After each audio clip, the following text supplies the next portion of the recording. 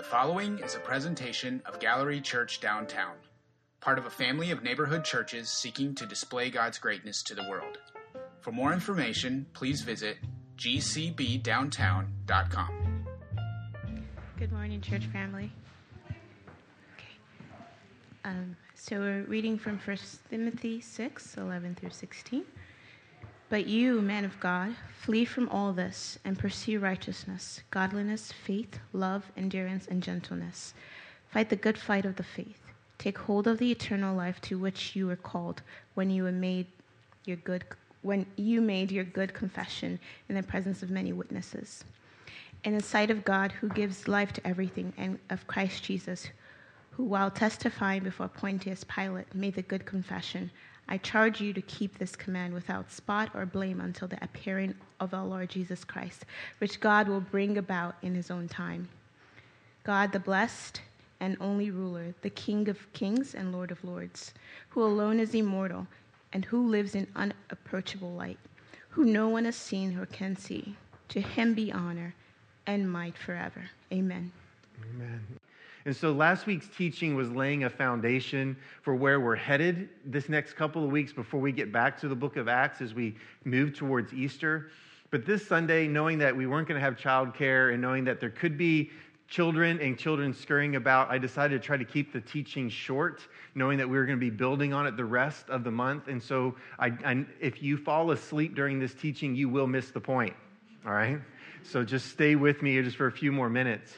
Because one of the things that I am realizing was when you get past all of the craziness of reading the New Testament, when you look past the stories of the Gospels and the life and the crucifixion and the resurrection and the teachings of Jesus, and you get past the story of how the church was moving in the book of Acts, and you begin to read the letters that Paul wrote, which was the majority of the New Testament, and we get past all the confusing things, there is a couple of things that stand out. But because we're wired to learn, we don't notice nor pay attention to the things that are obvious. Like there are things that were said about Jesus that we know because we've read them, even the verses EK read for us, there's just truth in them. But it's like, well, there's nothing in this that's new. But the issue is that the things that were stated are powerful, but yet they lose their powerful effect on us. Because we get so familiar with them, we lose sight of what it really means. And we lose sight of the fact that there's a real enemy in this world that's wanting our faith to be weakened. There are things that are going on that are vying for our mind and for our attention, that are trying to take some of the authority away from God, trying to take the power away from God, the source of love away from God, trying to make God out to be like, well, maybe he's missing the mark in our generation. But there's things that we need to be reminded of that, man, wait a minute, God is still seated on the throne. One of the things that I've learned is that we in our generation, I think like many others, have a real struggle with anybody being called a ruler over us. All right, let me just let that rest on you just for a second. How many of us really are comfortable with saying that somebody is the ruler over us? We don't even like going to work and knowing that somebody's our boss, right? Most job descriptions and even some of the new internet companies that are coming up, we are finding out creative ways where nobody reports to anybody and you get as many vacation days as you want as long as your work gets done, right? We are getting to a point where we don't want anybody to tell us what to do. But if there's been a couple of things in my generation that have given me some hope, this is a couple of the things. The Lion King. That movie gave me hope that in our hearts, we desire a true king. Like you can't watch that movie with children around the holidays or any other time of the year and not just get overwhelmed with emotion as Mufasa is lifting. What is the little lion's name? Simba, sorry. You can tell it's been a while. But you know, the orchestra is going, the music is great, and all the animals are taking a knee, and we're just seeing this little future king lifted up, and we just are like, oh, this is so beautiful. Walt Disney did it again, right? And so there's this desire in us, and if you don't resonate with the children's movies, then what was the motion picture of the year in 2004? It was J.R.R. Tolkien's final novel, the final book, The Return of the King, was the best movie motion picture of 2004. And what is it all about? It's about this king getting a chance to come back and bringing all the nations together and causing a war to cease. And the rings, the Fellowship of the Rings, were finally established, right? So there's this desire in us, whether we like it or not, to have a true king, to have a true Lord over our lives. And so it comes out in our movies, it comes out in books, it comes out in all these different things. And this is what I want us to connect to this morning, is that in our hearts of hearts, we have been hurt by false kings. We've been hurt by false lords, and therefore we project that hurt onto the true king. We project that hurt onto the true Lord of Lords, and that is not the place that it needs to go. There's so many places in our lives now where the power of Christ is kind of being taken away from him. And so I want to share this with you guys, and I want to keep it as simple and cleanly as I can this morning. But a lot of times nowadays, people are okay with Jesus being a healer. People are okay with Jesus being a good teacher. People are okay with Jesus being a rabbi or a good rabbi or the best rabbi in his generation. People are okay with Jesus being a great moral example, or that, man, you should really go back to his teachings. They were really good. But there's numerous places in the gospel, in John's gospel especially, where Jesus is referred to as the Lord of all, that he is the King of kings. And all throughout the New Testament, those things are being said about him, but it's not very often when we utter the name of Jesus that we even say Jesus Christ anymore. But it's even more infrequent for us to say that King Jesus. People don't say that as much in our generation. But one of the things that I'm finding, even from the scripture that Ike read to us, it was not uncommon for the first century to remind each other that Jesus was now what? Lord of Lords. Now, Lord, King, it really, I think, are very interchangeable words. They both mean that this person is ruling over you, that they are the ruler, the one that everyone should be listening to. And it seemed like the first century was embracing that. And so over the next couple of weeks, I'm hoping that we as a church can really begin to kind of get our footing more sure underneath of us, so to speak, where we can come back to some foundational things that I think is going to make our lives together more attractive to the people that question whether or not Jesus really is all that people claim that he is. Because if we, even the small number of us that are here together this morning, if we can gain comfort, gain peace, gain strength in knowing that Jesus has ascended after he died for the sins of the world, conquered it, and now is seated as Lord of all, like he did that, and now we're waiting for his return, and we know that we're now in between, but yet Jesus is Lord for us. I think if we can come to grips with that, we will know what to do until Jesus does come back. But the problem is that Jesus isn't Lord to us. He's something else. Therefore, when we step into the day, the first thing we think of is, well, what should I do today? Well, if you have a Lord in your life, you don't wake up saying, what do I do today? You ask your Lord what you are to do today. But see, that's our struggle.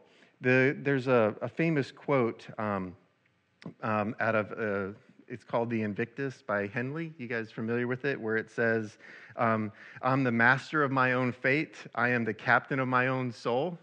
I think that's kind of become a mantra for a lot of people, is that we have a theology in church about Jesus, but when it comes to our Monday through Saturday or our Sunday night through our Sunday mornings kind of time, is that we develop a mindset, you know what? I want Jesus to forgive me of my sins, but I still want to captain my own ship.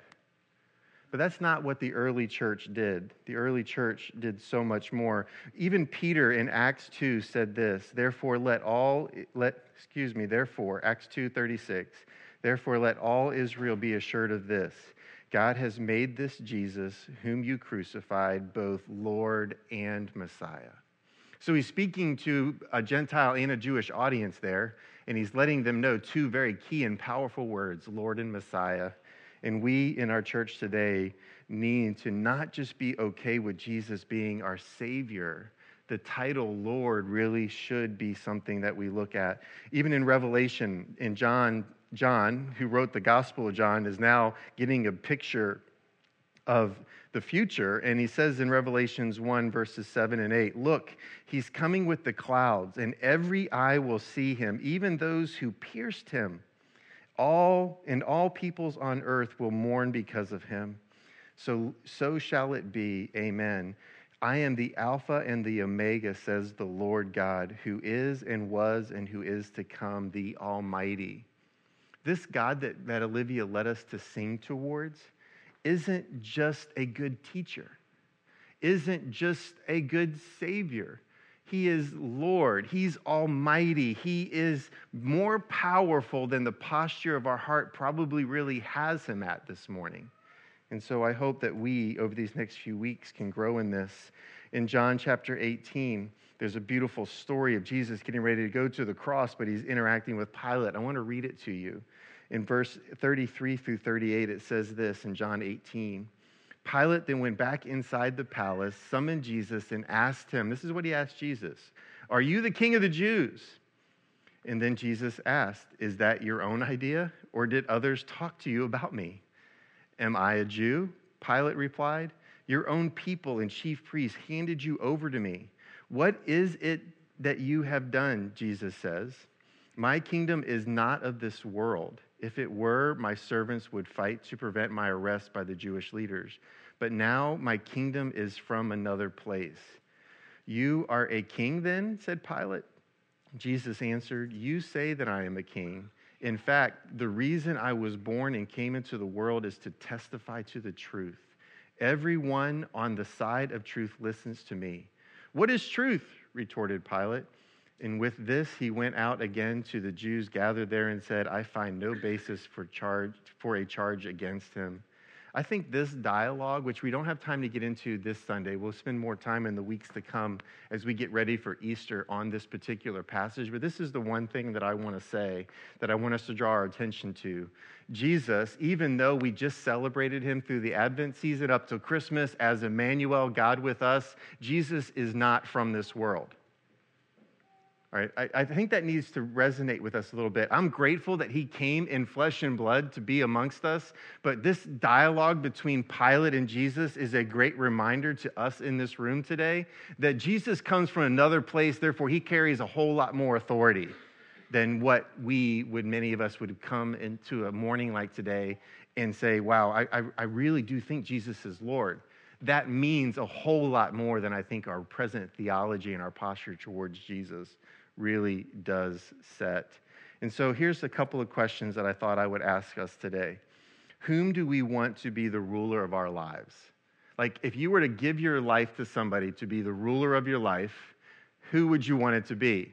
And then a follow-up question, whom do you want to be the ruler of this world of sin and death? Like, who do you want to elect in this world that is full of sin and death still, that is part of the reason why there's so much political turmoil in our country, let alone other parts of the world? Who do we want to put in charge of that? Name the person, right? I come back to the Invictus. Am I the master of my own fate? Am I the captain of my... Do we really want to be the one in charge? Do we really want to be the one that says, you know what, in the midst of my life, I want to make all the decisions? How is that really working out for us? What is the contentment factor of our life like? Which decisions in 2018 are you regretting? Which decisions in 2019 are you fearing that you're going to have to make? Because when you and I captain our own ship, we are in seriously dangerous waters. But when you and I learn what it looks like to keep our eyes fixed on Jesus, learn in prayer how to continually talk to God, and we then begin to get more and more peace that the decisions that we're making are coming from Him, not just coming out of us, then I think that we might be beginning to tap into something that for the city around us is going to become more and more exciting. And then in this world of sin and death, I think many times we don't relate the cross to the current context in the world today. But Jesus earned the right to be Lord over this broken world when he took on the sins on the cross. And there is nobody else that can stand in this world with any type of respect, dignity, power, authority, whatever we want. We can take anybody that we love in history, anybody that you look up to in our generation, and they pale in comparison to the powerful work that Jesus did on the cross. And this is why I think Timothy wrote the letter that he did to the early church that Ike read to us. And I want to come back to it just for a moment as we get ready to close. In 1 Timothy 6, he said this, fight the good fight of the faith. So let me just tell you this. What is 2019 going to look like for us as a church? A fight. Can I just go ahead and tell you that ahead of time? Like, this doesn't sound like, ooh, yay, right? But you're going to struggle against sin, against temptation. You're going to have fights against illnesses. You're going to have fights against family members. You're going to have fights against reputation. All these different types of fights. There's going to be a struggle because sin and death are still kicking and screaming in this world, and they want to do harm to anybody that bears the image of Jesus. And so in 2019, you and I are going to be bumping up against some kind of fight. So Timothy was writing to them, fight the good fight of the faith. Fighting for your faith is a good fight. Fighting your own mind to keep Jesus as Lord of all is a good fight for you to have this next year. Keeping your eyes fixed on the true person and the power and the authority of Jesus. So take hold of the eternal life to which you were called when you made your good confession in the presence of many witnesses. But you, men of God, flee from all of this and pursue righteousness, godliness, faith, love, endurance, and gentleness. Therefore, I put that in there just for a moment. In the sight of God, who gives life to everyone, and of Christ Jesus, who, while testifying before Pontius Pilate, made a good confession. I charge you to keep this command without spot or blame until the appearing of our Lord Jesus Christ. Not to just the appearance of Jesus Christ.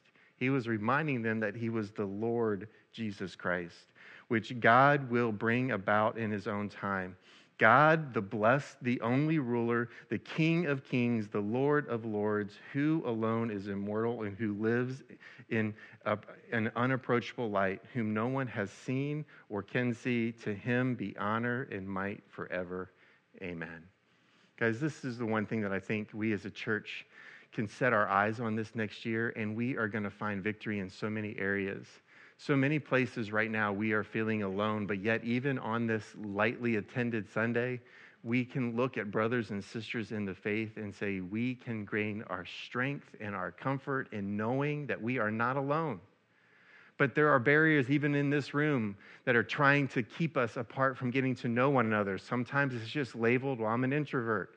And some of you are an extrovert, and you make people upset because you're extroverts, right? And so there's just simple things like, well, that's a diagnosed behavioral norm amongst people that is now keeping us from really interacting with each other. There's so many ways that which we can get hurt or offended by one another, so many ways that life can change, or somebody that was your friend stops initiating love, and then you're like, well, what do I do now? Let me just say, the more we keep Jesus as Lord and we continue to learn to draw into him, the less and less you and I are going to struggle with each other.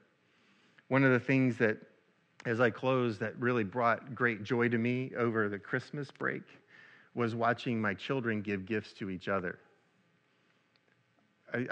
Some of you are know what that is like, and others of you will one day probably experience that, or you have exchanged gifts with your siblings, and it's been a sweet moment.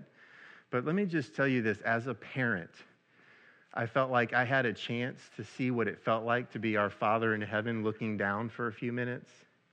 And there is no greater love a parent feels than when the parent sees children taking intentional steps of intimacy towards one another. And so let me just tell you this, every Sunday morning, our Father in heaven looks down on us, and when you and I take intentional steps of intimacy towards one another, and we don't just practice hospitality, we live in hospitality, we live in love with one another, we sacrifice for one another, we actually plan our steps towards one another, our Father in heaven gets all warm and fuzzy. on the inside, if you understand that expression. He is overwhelmed with joy when he begins to see us. And so if we keep him Lord of all, I guarantee us in 2019, we are going to put a smile on God's face that he won't be able to wipe off until the end of 2020. All right? Let's learn and begin to express this. I think so many other people are going to want to be a part of that in our city because they are just feeling so alone and so left out, but yet we have a God that wants them included.